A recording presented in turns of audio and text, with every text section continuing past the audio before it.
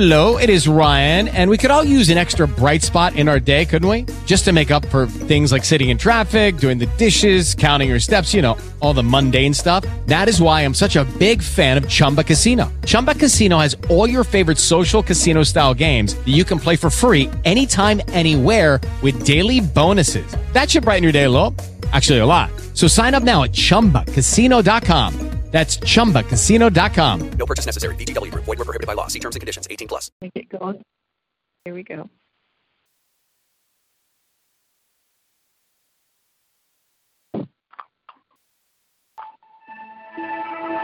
AUN, American Underground Network.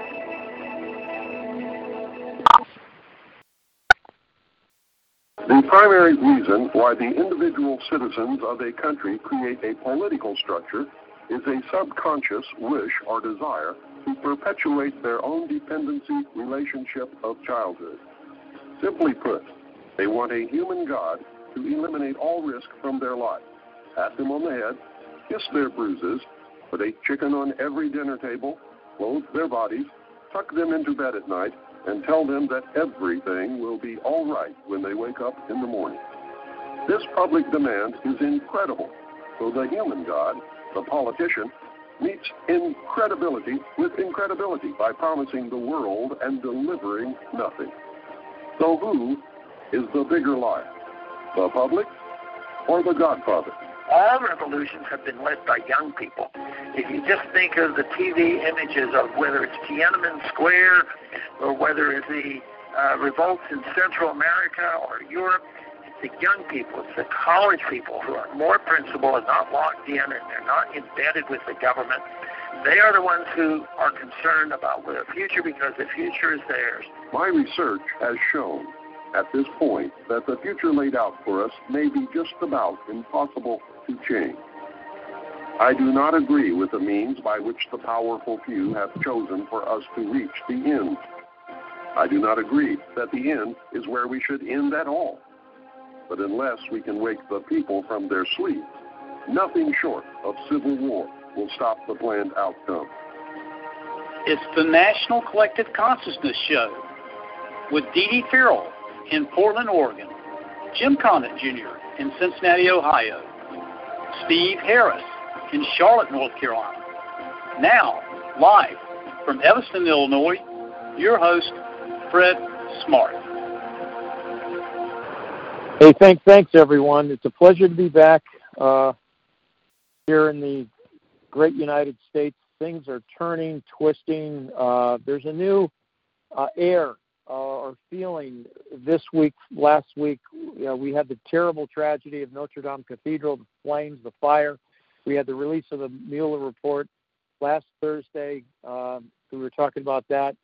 There's a lot going on, and the people that bring the news to us that we've interviewed over the years are everyday people that we people on this call have met in their real lives. And Jeff Dale is our guest tonight, long-standing libertarian activist, political activist, has run for many political campaigns down there in the Republic of Texas, in the area of Houston, Texas. And we're going to be chatting with Jeff in the context of, and please be inspired to, if you know of anyone who's got a story, who's written a book, who has something to share that can add value to our world, that's the purpose of this call, this show that we've been doing every year. Prior to this call tonight, again, sort of another individual example, I had a lady from the south side of Chicago, a black lady. Her name is Kim, and she just started talking about the skies and how they're manipulating our weather. And boy, did we have a conversation. So at the end of that ride, I invited her on the show, and we'll make the arrangements in the next 2 or 3 weeks or whatever she can make it on. But Kim, if you're listening, it's the example of just these interactions that we have from day to day, from month to month, from year to year. We've been doing this for 12 years. Jeff Dale, 12 years, every week, 500. What's his number? What's the number on the show? 594. 594. Wow.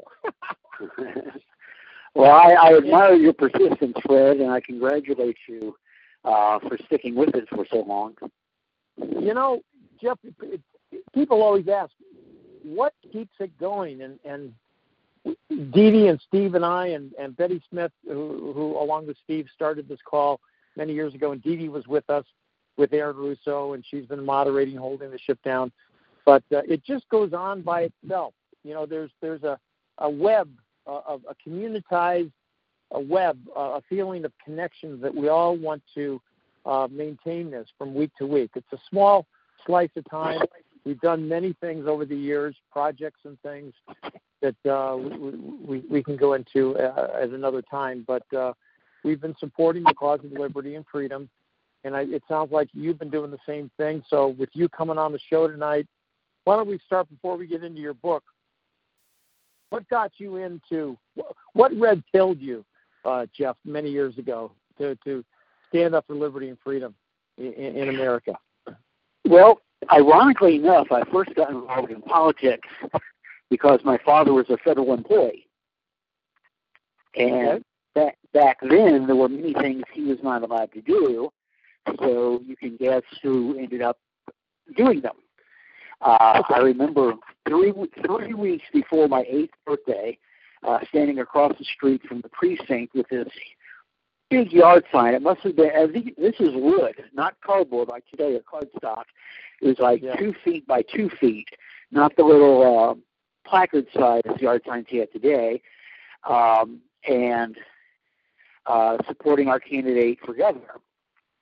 Later on, as I began to talk to a neighbor of mine who was a Goldwater Republican, I began to realize that the government should not be involved in this area or that area or the other area of our lives. And later on, as I kept evolving, I became a libertarian and wanted the smallest possible government and the largest maximum amount of freedom as long as people did not commit violence, theft, or fraud. So that's it in a nutshell. That's like 20 years worth of political evolution in 2 sentences or 3. Perfect. Sounds good. And that was before the internet, before email, before cell phones, right? Yes. Yes. I'm going to tell you how far back this was. I was living in a major metropolitan area, and we had just gotten an ABC affiliate as the 3rd network a few years earlier. So instead of 2 channels, you had 3 channels. Right. 3 channels, you had 3. Yeah, and this is in a big city. This is Dade County, Miami, Florida. Okay. That's how far it was. So long-distance calls were still outrageously expensive. They still had air mail. But things have changed. Things have changed. Yard signs aren't as big anymore, for one thing. Luckily, I was big for my age. Yeah. Take this back. So Goldwater, that was the 60s. Goldwater Republicans led to conservative Reagan Republicans, et cetera, et cetera. And then we had the Ross Perot effect that came in the early 90s as well, which led us to the Clintonistic crime family. Well, basically, Ross Perot would not have happened if Bush had kept his promise about no new taxes. That pretty much destroyed his credibility and made it plain he was not looking out for lack of a better term, the average American. So that's what led to Ross Perot. But I want to put in this comment because if you look at the election returns, Perot probably did not cost Bush the election. There were a lot of people who might have voted for Clinton, but didn't because Ross Perot was an alternative. Now, Ross Perot was not the candidate a lot of his supporters thought he was, but he did draw upon this dissatisfaction. Bill Clinton, frankly, was a candidate who people could not trust. He just seemed like Eddie Haskell, if you're old enough to remember Eddie Haskell from Leave It to Beaver. Yeah. Kind of smarmy, for lack of a better term. So Ross Perot drew across the spectrum. And then, of course, the Bush wing has been in control ever since, and they, of course, were tied in with the Rockefellers and before that, the Deweys. One book I'd like to put in a plug for, it's not even mine. Sure. It's called Almost President. Almost President. It's mostly about failed presidential campaigns, all the way from the beginning of the Union to probably the 70s or 80s. But the last few chapters, it details how the Republican Party came under the control of the same corporate elites that already ran the Democratic Party. People today think that big business owns the Republicans and they're just moving into control the Democrats. In reality, the corporate elites pretty much already owned the Democrats by the end of World War II, and then they moved over to control the Republicans as well. With the exception of Goldwater. Yes. And you saw what the Republicans did to him when he got nominated. Mm-hmm. He was destroyed. Exactly. They really turned on him. So I definitely recommend that book, Almost President. So Jeff, if I could ask, how old are you? I am 66. 66. Okay. We're all kind of in the same boat. I'm 61. Stevie and Steve, we're all kind of in the same decade. So we've seen the before automation, before internet, before all of that, and now we're here. So let's kind of take us through to the present here, Jeff. Just make some comments about the current political landscape under Trump, what's happening in our world from your perspective, a libertarian perspective, because a lot of us many years ago really jumped on the bandwagon for Ron Paul. And he did attempted to run or to get the presidential nomination twice. We were really, really gung-ho the first time. A lot of us that first time around were not happy with the way he withdrew his involvement sort of right midstream. He was just gathering steam. Did the same thing 4 years later. But this is as a Republican, but it was a Republican libertarian revolution that was going on that got us really excited many years ago. I'm sure you're well aware of that. It started out, what happened is that consistently the Republican establishment would literally sabotage his campaign. There was a case in 2008. There was a town in New Hampshire that flat out refused to report his votes to the State Elections Commission. In Iowa 4 years later, results from 3 caucus stations that were expected to support him mysteriously disappeared on their way to the State Elections Commission. In Arizona, there was a precinct caucus that was actually televised on live TV, and nevertheless, the precinct caucus chairman reported in by phone to the State Elections Commission or the Republican State Committee a vote total for Ron Paul that was like only 2/3 what he had actually drawn, despite the fact that the correct total had been broadcast live on TV. At the convention, some of the delegates were physically assaulted. A lot of them were given wrong instructions about when meetings were going to be or what time they were going to start. There's one very famous picture of a Romney supporter trying to block the microphone that a Ron Paul speaker was speaking at. You may remember when Romney was nominated, up on the board where they're counting the votes, it simply said Mitt Romney and then other candidates. None of the other people running for the nomination were acknowledged on the tote board. That's the sort of thing that people who actually want a free market and a non-aggressive foreign policy and respect for civil liberties have to contend with in the Republican Party. We saw the same thing in Texas, where a Ron Paul supporter named Deborah Medina was running for governor. It looked like she might make it into the runoff, and then Glenn Beck had her on his program and asked her a completely off-the-wall question. And when she answered it, he made fun of her answer. And then the Republican establishment, including some people who are supposedly conservative, were dumping on her and claiming that her campaign was over that night. They said it's in free fall.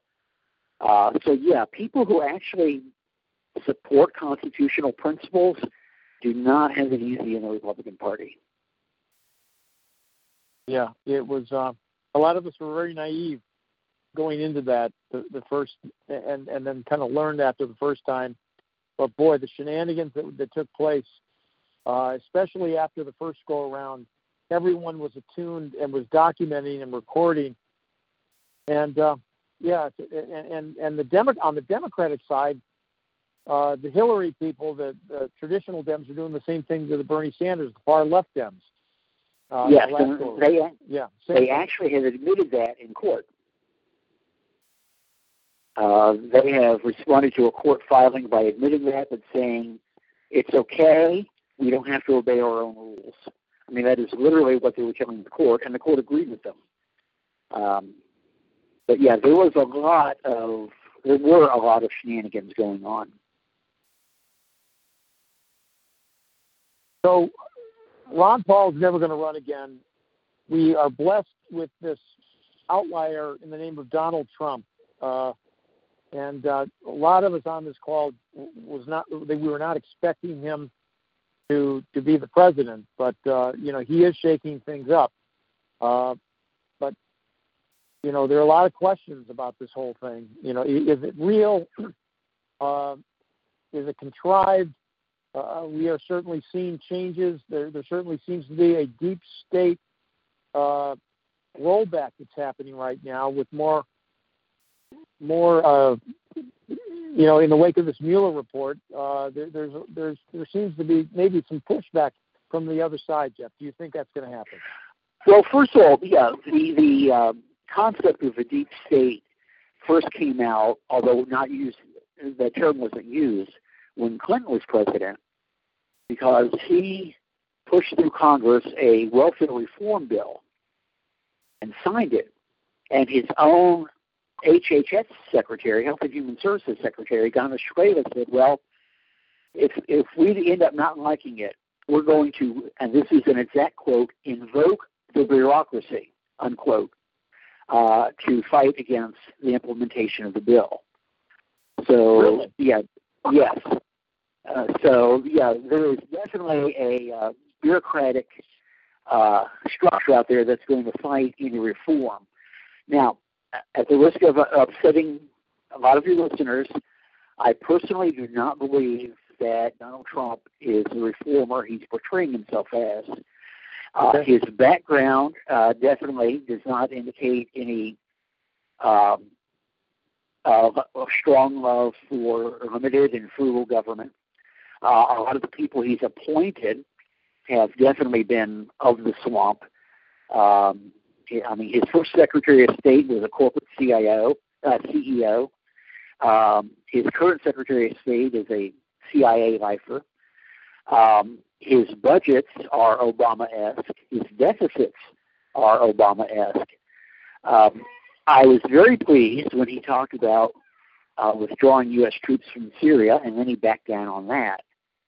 He ran as a president who was going to be more cautious in committing U.S. forces abroad, but that hasn't proven to be the case.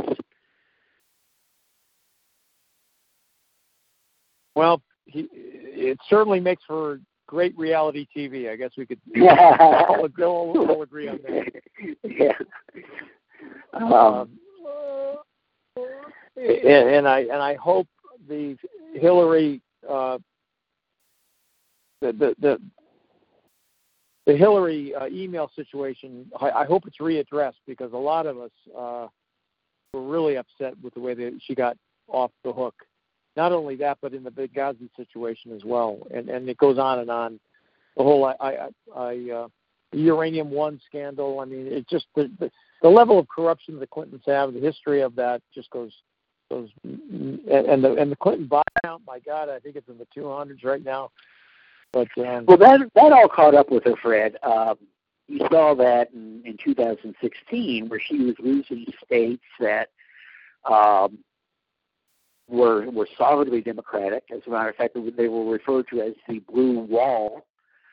And the scandals, as well as her arrogance, caught up with her. So she lost some of the states that she had been taking for granted, and it cost her. And she didn't campaign in those states as well. Exactly. She took them for granted.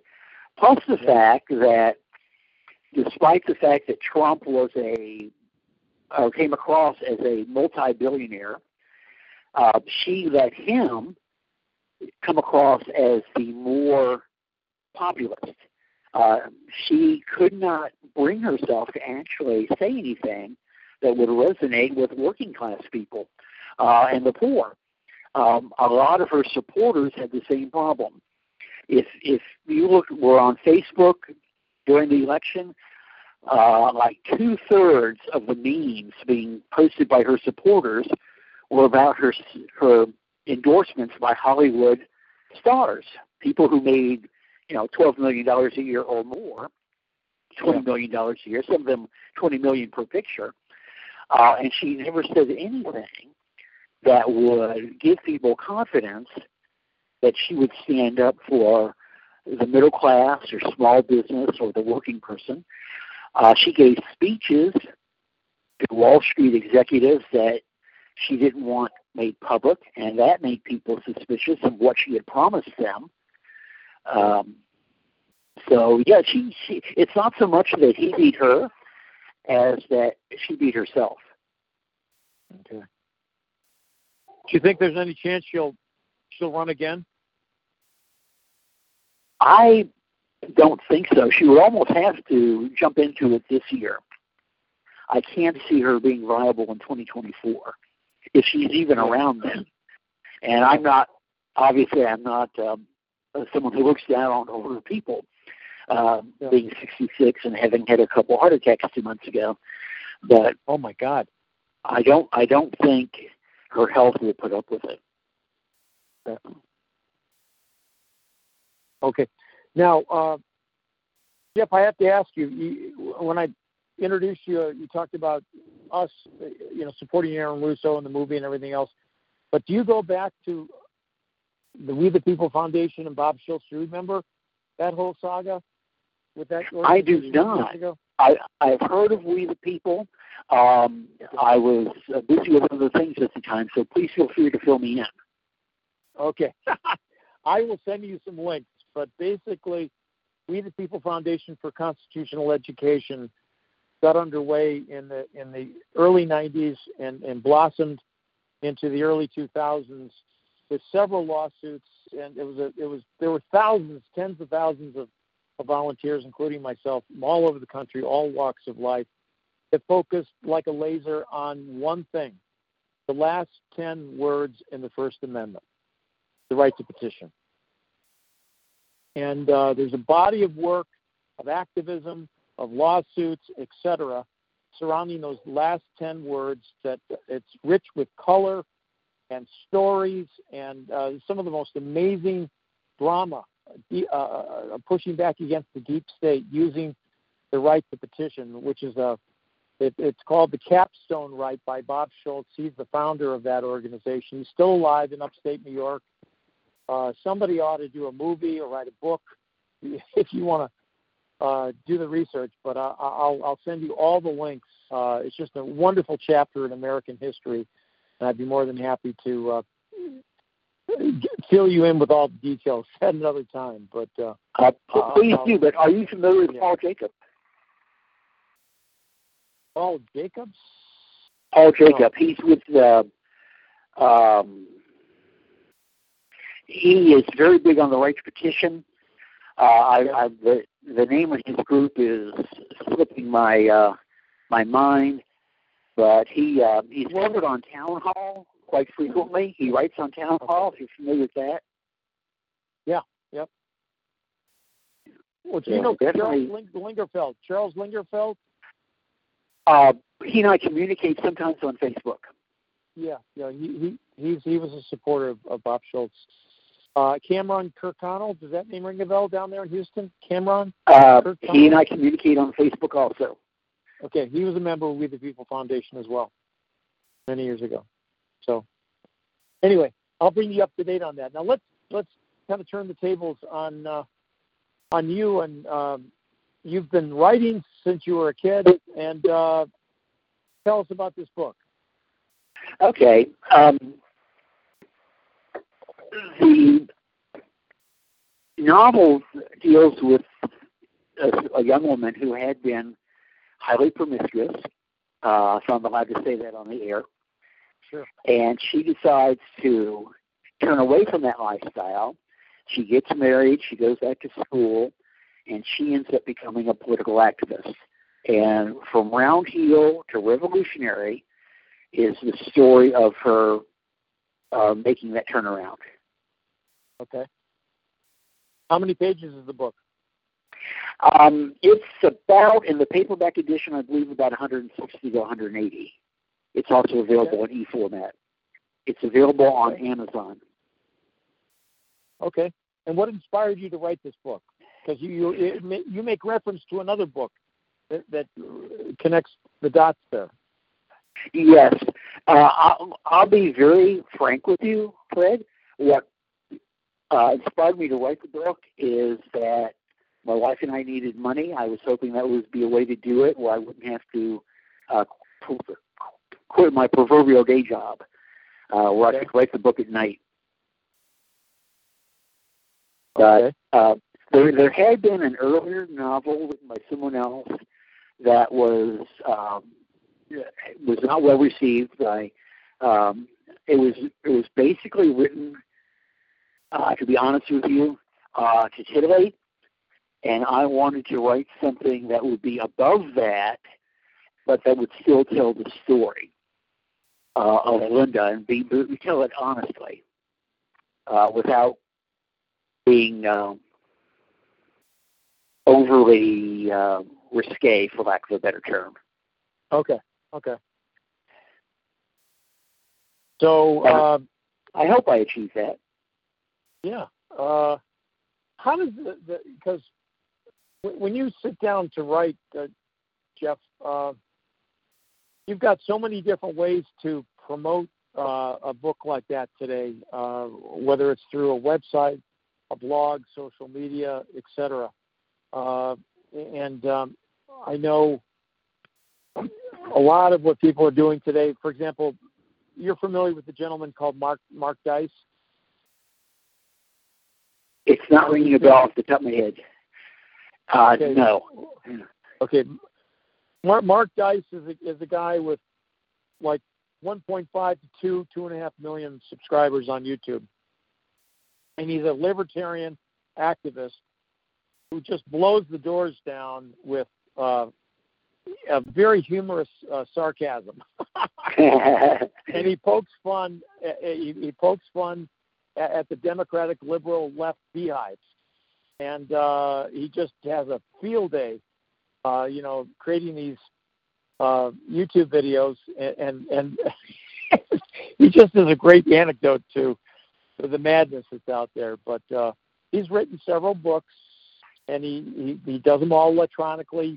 I think you can buy them in paperback as well. Most of it is, he sells them in the ebook format. I guess a lot of people are doing that now. Yeah, that's been very popular for 5 years or so. He's got them priced. It's $6 to $12, not 20 or 30 for hardcover. It's just you buy it, you download it, you read it, and but that's how he makes his living. And he does a really good, even though he's under attack, like Facebook and YouTube and Twitter, and a lot of people are being deplatformed and demonetized. It's really becoming a problem. It really is. So they're selling T-shirts instead of selling ads on YouTube. They're having to adapt.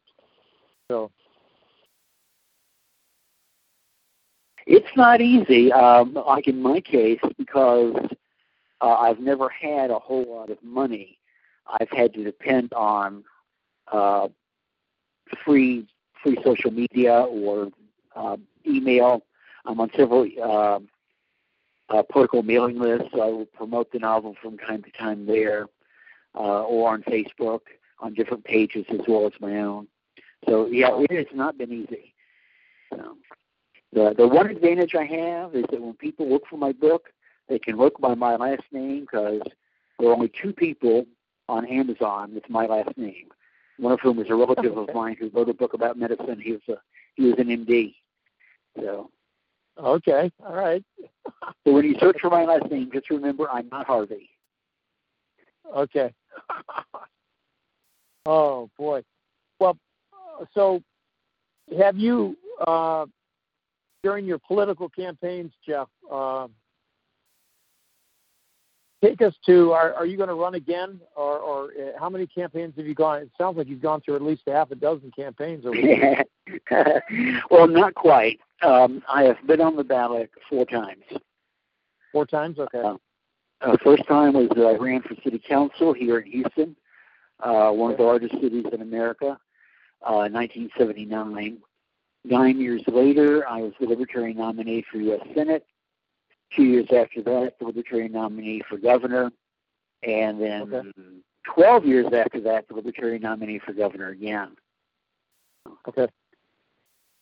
And you're in Ron Paul's district, so I'm sure you've met Ron Paul. I have met him, and he has spoken at some Libertarian events. I once was introduced to him in 1992 at a political function. That was the year he was not getting, the Libertarian was not getting very much attention, and there were, of course, Clinton, Bush, and Perot. So when I introduced them, I said, right now, there's talk about a debate with Clinton, Bush, and Perot, but they're at a standstill in the negotiations because they can't decide which one is going to be no. And back then, people got the joke. They might not today. I didn't get it. Okay, Mo was in the Three Stooges. Okay, all right, got it. What happened to Ron Paul, though? He should have been in the debate. Well, he ran in 88. This was in 92. Oh, I got it. Okay, Ron Paul was in 88. That's right. Okay, got it. Well, fast forward to 2006-07, Jeff. If you'll recall, Ron Paul put his hat in the ring in early 2007 to declare his candidacy to run in the Republican Party. Okay. Right. Correct. And behind the scenes, prior to January, February, because he announced in mid-February, actually this call was used to promote Aaron Russo's movie back in the day. So we would have these, almost like every day of the week conference calls with people calling in from all over the country. And we would have Aaron Russo on there organizing various cities, states, locales all across the country to activate that movie, to get people to the theaters and to put flyers and everything else. So we had a whole virtual army, people, boots on the ground, that were supporting Aaron Russo's movie, American Freedom to Fascism. And as you know, well, I guess you haven't seen the movie, but in that movie there was a cameo appearance by Dr. Ron Paul. And that's where these thousands of people discovered Ron Paul. And it was Aaron Russo, the director, the producer of that movie, that single-handedly grabbed Ron Paul by the neck and said, "You're running for president." And it was this army, this early Tea Party army of people like me, like Dee, like Steve, that were behind that movie, behind Aaron Russo, behind Bob Schultz of Be the People Foundation, that started the whole thing going. So Ron Paul basically, with the snap of his fingers, had an activated army of very, very passionate supporters that he did not have to go out and recruit, pay for, or anything else. It was just natural grassroots. And it was really, really organic and full of energy back in the day. And yes, and they were also pretty generous. He once raised $6 million in one night. One day, $6 million. Yes. I remember that. We were on that website that whole day. My name passed through a couple of times as well. I think that's a record at the time. Yeah, no, it was a single-day record. That really turned a lot of heads. So anyway, so we actually in mid-February, I got Ron Paul's personal cell phone number from Aaron, and we tapped him into this show, this call. We had like close to 3,000 people on, I believe, between two separate channels, and we almost broke the lines. But Ron, it was at the end of his week, the same week that he announced he was running for president, he came on the show many years ago. It was pretty amazing. It was a cold winter night in February in Chicago, but we've been blessed to have him on 3 times back in the day when the show first started that first year. I'm living in Houston. What is this winter you're talking about? Yeah, up here in Chicago, it gets pretty cold. Like 35 below. So, anyway. Well, our thermometer starts at 70. So. Okay. I was down there in Houston a couple of months ago in February. We were down there.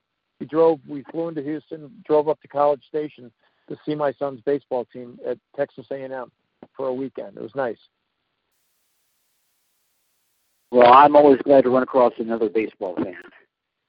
Yep. Well, we're Cub fans up here. We're dyed in the wool. All of our boys have played baseball.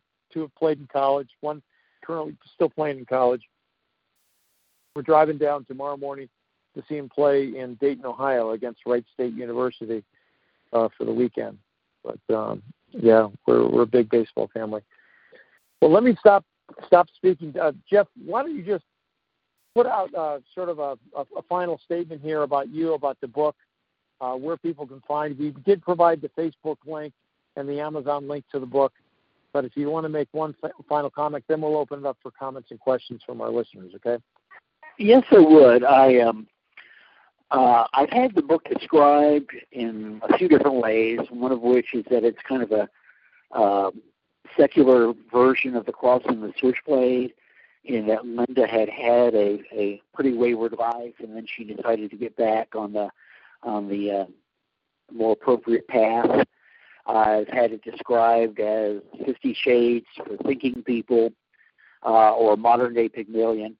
Basically, if you're interested in the period it's set in, which is from the 60s until the beginning of the 70s, and if you're interested in the story of someone who decides to turn her life around and make something of it, I would hope that you would buy the book. Several copies, dozens of copies. It's on Amazon. It's available in e-format, and it's now available in print-on-demand paperback. So hopefully everybody in your audience will go out and buy several copies. Okay. Jeff, can you actually buy an electronic version without having to have a Kindle reader or one of those apps, or is there an app we can read it on? I believe there is nowadays. I'm not sure because I'm still using a desktop, but I believe there is a non-Kindle electronic format. But check on Amazon to make sure. Okay. Sounds good. Okay. Anybody out there on the show, just *6 yourself, and a little bit of a heads up. Next week, I will not be on the show, guys, because I'm flying to Denver and driving up to Billings The funeral is on Wednesday, and by the time I get back, I'll be on the flight coming back the next day. Because my brother and I are driving from Denver all the way up to Billings and back next Tuesday, Wednesday, Thursday. So for my aunt's funeral. So comments and questions for Jeff Dale on the show tonight. Just *6 your phone.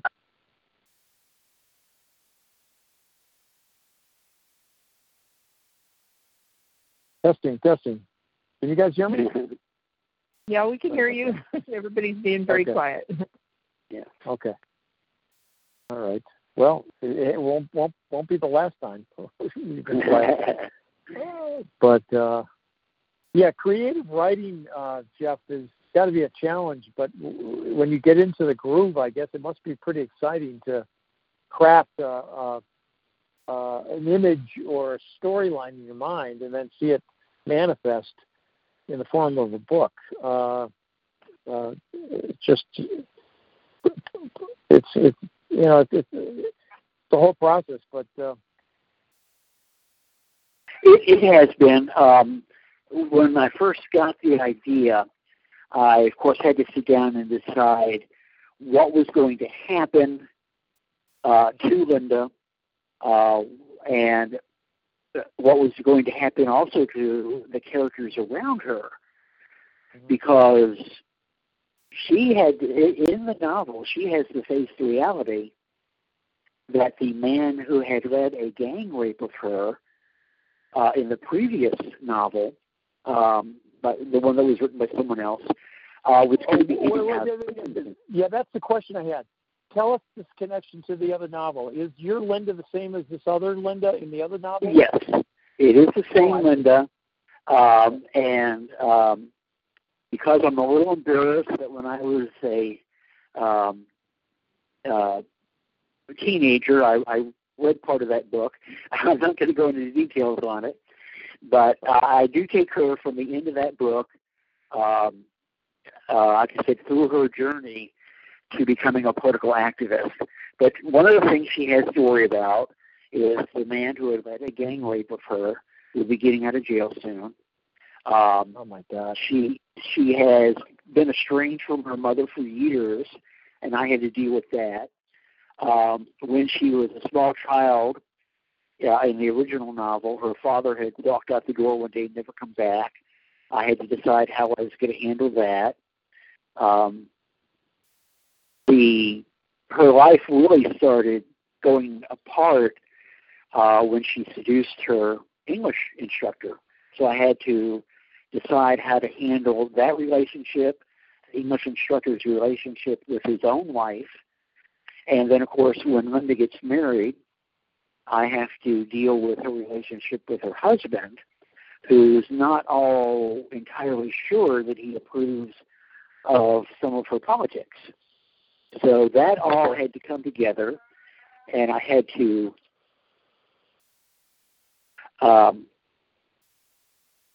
decide how to handle that and in what order, where to stop it.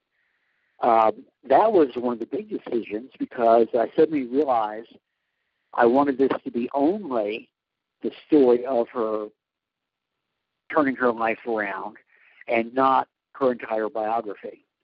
I also had to decide whose voice I was going to use, and I ended up writing the novel in the voice of her English instructor's older daughter, the daughter of the man she had seduced, and how I had to figure out how her daughter... The married man.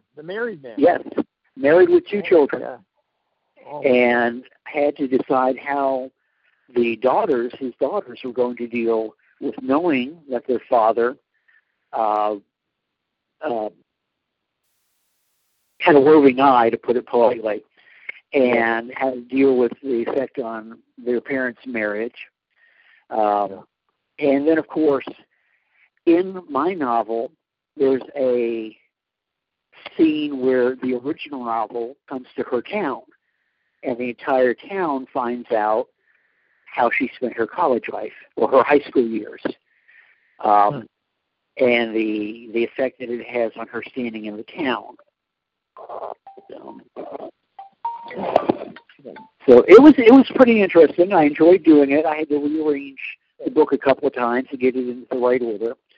I usually try to outline a book pretty thoroughly before I start it.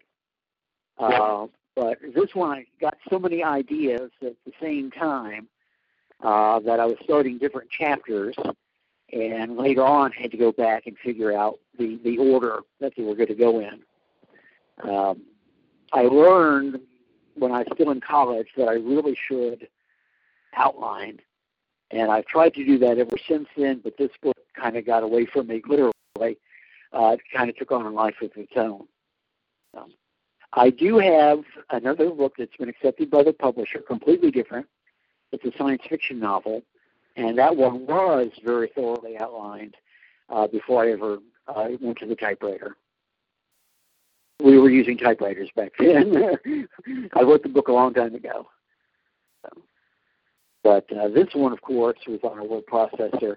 And, Fred, if you ever hear somebody talk about the good old days, turn around and walk away, because they weren't. Okay. I don't know if you've ever tried to write a book with a typewriter and carbon paper, but it's no fun.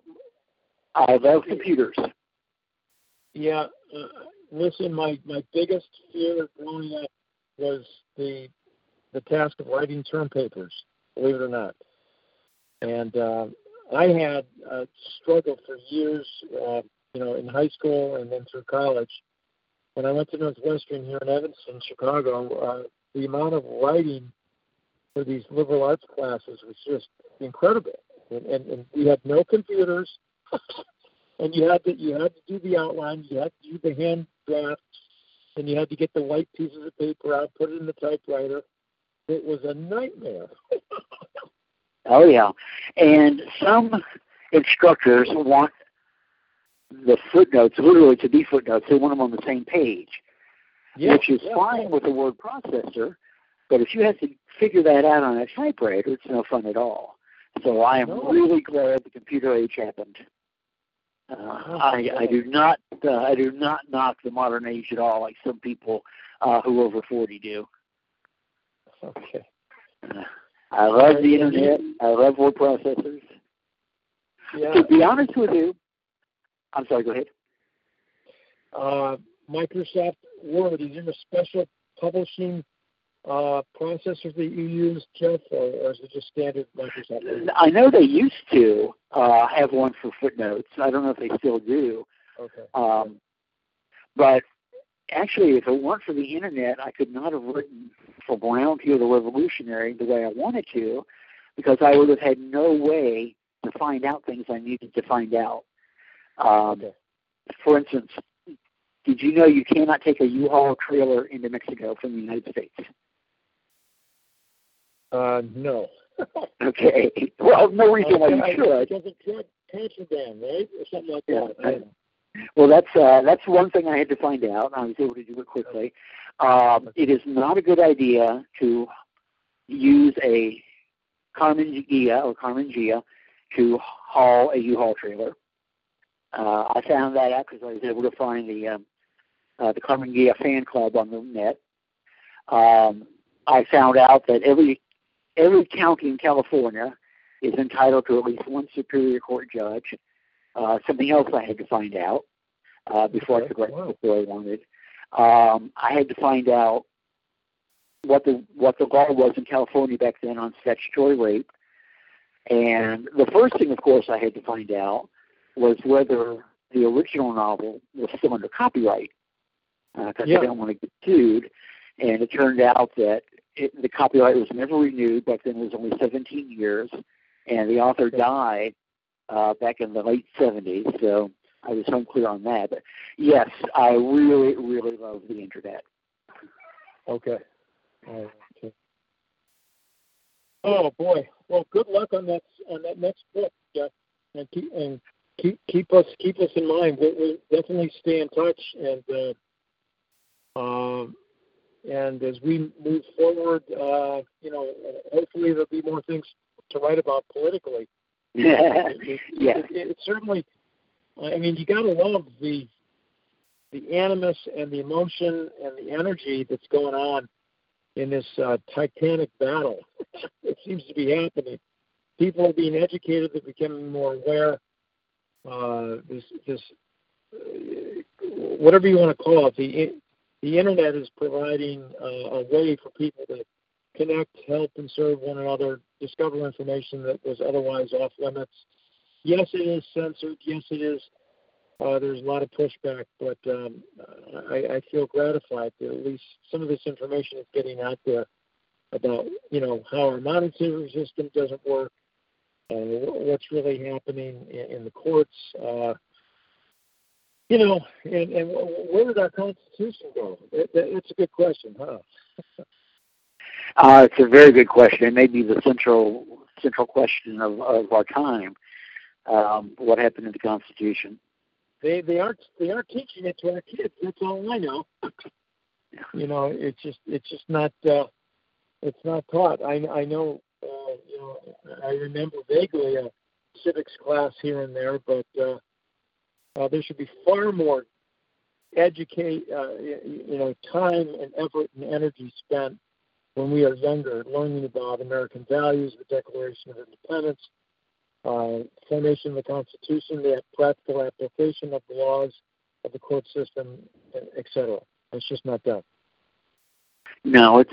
I'm embarrassed to tell you this, Fred, but I was in junior college before I realized that the Constitution gave Congress the authority to limit the Supreme Court's appellate jurisdiction. Now, I'm not saying whether that's a good idea or a bad idea, but I didn't know they had that authority. I was actually out of college a couple of years, and I have a degree in government from a good school. Not an expensive school, but a well-respected one. And before I realized that even though I had known about the Electoral College since I was 8, literally since I was 8, I did not realize we didn't even have the right to vote for the electors. I found that out in the mid-'70s. Despite my civics classes, like you said, and having a degree in government. The Constitution just isn't taught that well. The other problem is, and this is a personal soapbox of mine, history is often taught to be boring. Most of the leaders in our history, whether they were good or bad, honest or corrupt, they were interesting. George Washington loved to gamble. George Washington loved to flirt. And if you mention that in history class, people might pay more attention. He was always faithful to his wife, but he loved to flirt. Abraham Lincoln told dirty jokes. People don't know that. It might make him more interesting. Ben Franklin was a bed hopper. And if you mention that, that might make him more interesting. He's probably the most interesting founder anyway, other than Jefferson. But history just isn't taught to be interesting. Part of the problem, and I'm serious about this, is you sound very minor, but most of what people see of the early history of the United States are these oil portraits, which are very, very formal. And it makes all the founders look very austere and very boring. The teacher doesn't say, keep in mind, this costs a lot of money. Of course, he's not going to be thumbing his nose at the painter. So that's part of the problem. We need to make history more interesting to children. Yeah, that's a great point. I don't know if you've watched the History Channel, but I really appreciate those shows that they do that bring history to life. And stuff like that. Yes. There's not enough of that, and more needs to be done to make it a living history, so to speak. But another reason why movies are better than textbooks, because it can engage the audience better.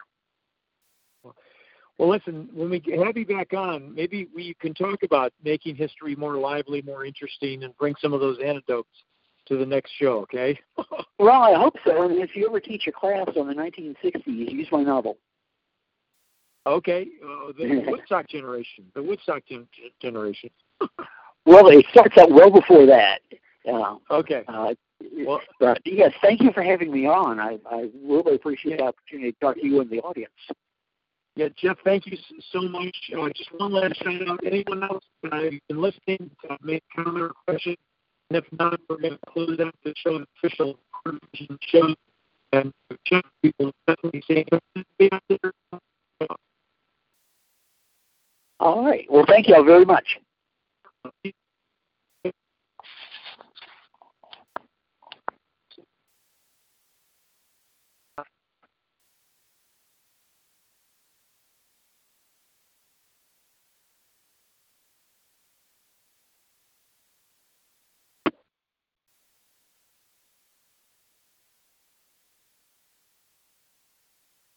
There, you're breaking up.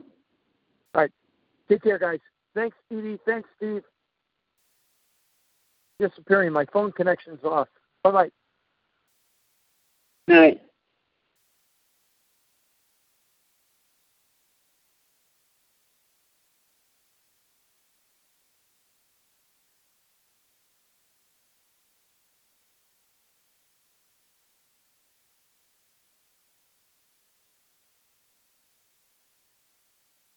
It got better, Fred.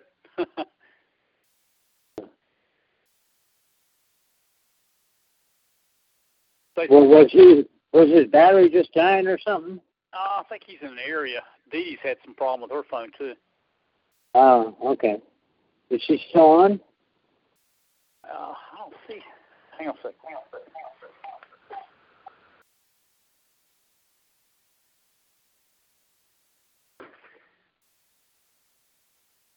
Fred, you still there? No, I think he's gone. Okay. And I was wondering, I was something wanted to mention it or ask Dee Dee about, but she's not here. Did you get Steve? Did you get my email? From a good while back, I hadn't. No, just today. Oh no, I hadn't even been in my email yet. I just hang on one more time. Okay.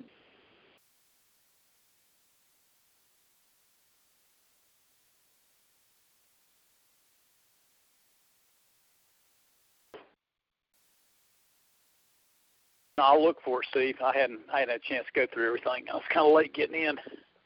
Oh, okay. So, no, I'll look for it though.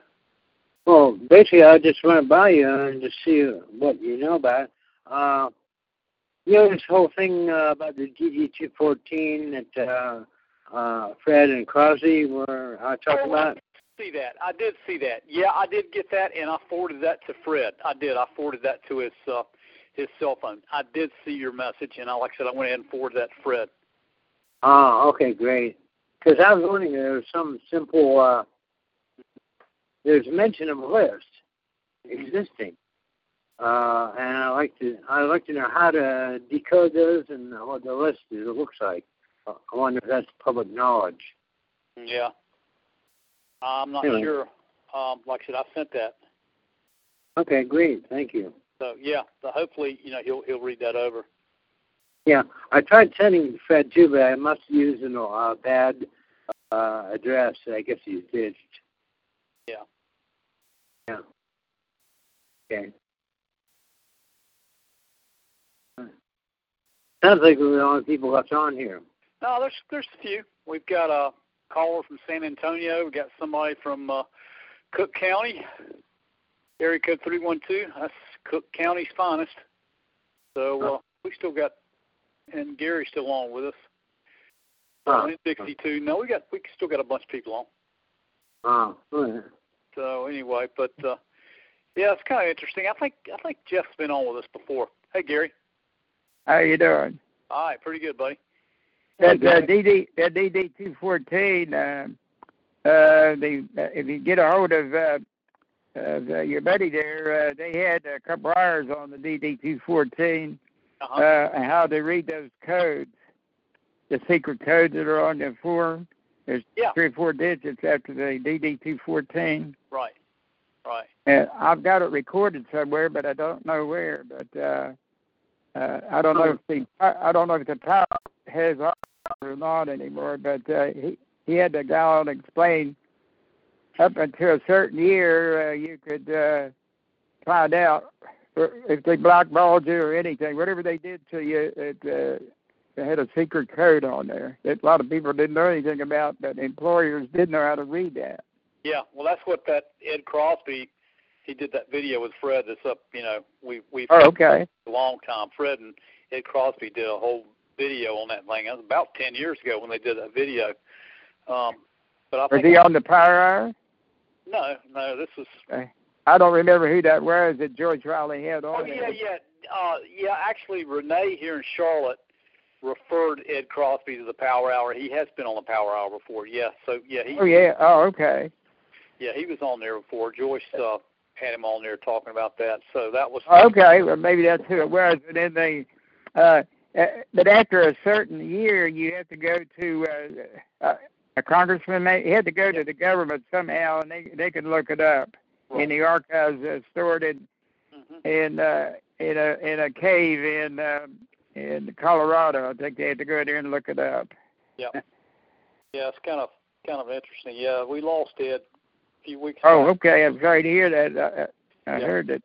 I heard he wasn't doing too well a couple of weeks ago. If you go to the newsletter, if you go to aunetwork.tv, go to newsletter and go down the bottom of the page, you'll see a picture of Ed Crosby, and you can click on that and watch the video. That whole video is up on our newsletter. So it's been up there for the past 4 weeks. And also, the big news, too, if anybody ever reads the newsletter anymore, Press TV, who I've been using for the past 10 years for news clips on our newsletter, was shut down by Google. So that's all over this week's newsletter. I noticed. Is RT completely shut down then? Yeah, Google closed them out. They've had a YouTube channel for the past 10 years, and they just pulled the plug on them. It's all I've ever seen. So there's no reason to do that. Well, they didn't pull the plug on RT, Russia Today. It's strange. But yet they'll pull the plug on Press TV. Doesn't make any sense. Okay. No, I don't understand that. I found their news to be pretty credible, and also they've probably done a better job on 9/11 Truth than any of the rest of them. Yeah. Besides, what's the point? I mean, someone else going to pop up and do the same thing. Censoring just doesn't work in this day and age, I would think. You got to be on the ball to keep it up. Well, that's why I put it up in every category on the newsletter. I know it's uncalled for. Yeah, I think it's uncalled for. Oh, definitely. At any rate, just the way it goes. Very strange, very strange. But at any rate, we'll see what happens. But Google's pretty big, and I guess they do what the hell they want to. Yeah, they pulled 100, and I forget. There's a site you can go to on Google that tells how many programs that they've ditched in the last so many years. In other words, it'll be up and running, and then they just pull it for no reason. Yeah. I can't think of it. It's something simple you type in, it'll give you all of them that they pulled. Well, they said that they're going to start censoring different categories. And, so, that's strange, too. But, So they're going to be like Facebook, I guess. Yeah, well. Facebook censors stuff. Yeah. Well, YouTube is owned by Google, so. Yeah, okay. The thought police and the memory hole. Yep. Very, very strange indeed. Very strange indeed. But that's the way it goes. All right, guys, I'm getting ready to call it night, too, so everybody have a good week, and we'll see everybody next week. There's still a few people on if y'all want to talk. There's quite a few people still on the call, but I'm going to be signing out, so we'll see everybody next week. Hey, by the way, is there a Harbor Freight in Charlotte? Do you know? Yeah, there is. I've heard of them.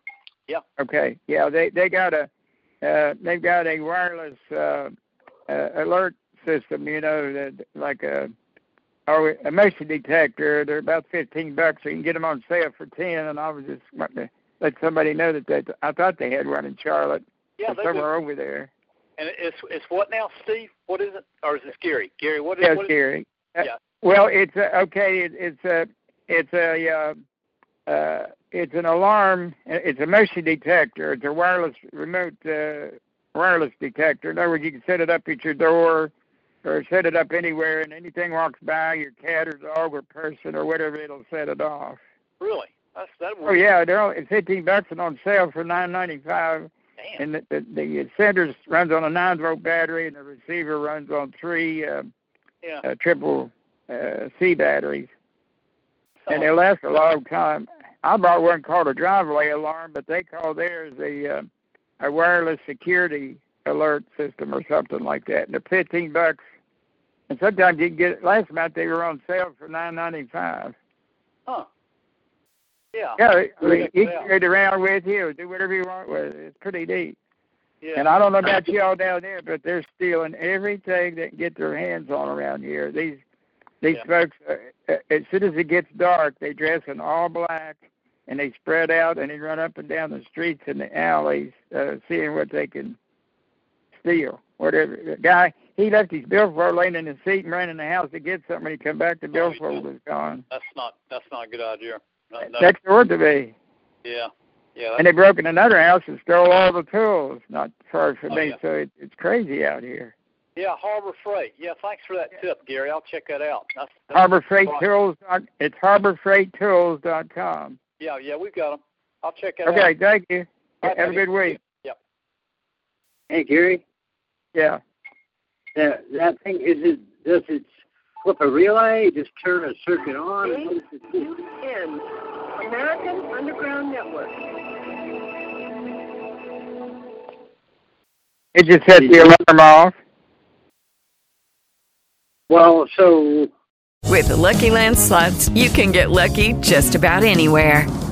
This is your captain speaking. We've got clear runway and the weather's fine, but we're just going to circle up here a while and get lucky. No, nothing like that. It's just these cash prizes add up quick. So I suggest you sit back, keep your tray table upright, and start getting lucky. Play for free at LuckyLandSlots.com. Are you feeling lucky? No purchase necessary. Void where prohibited by law. 18+ terms and conditions apply. See website for details.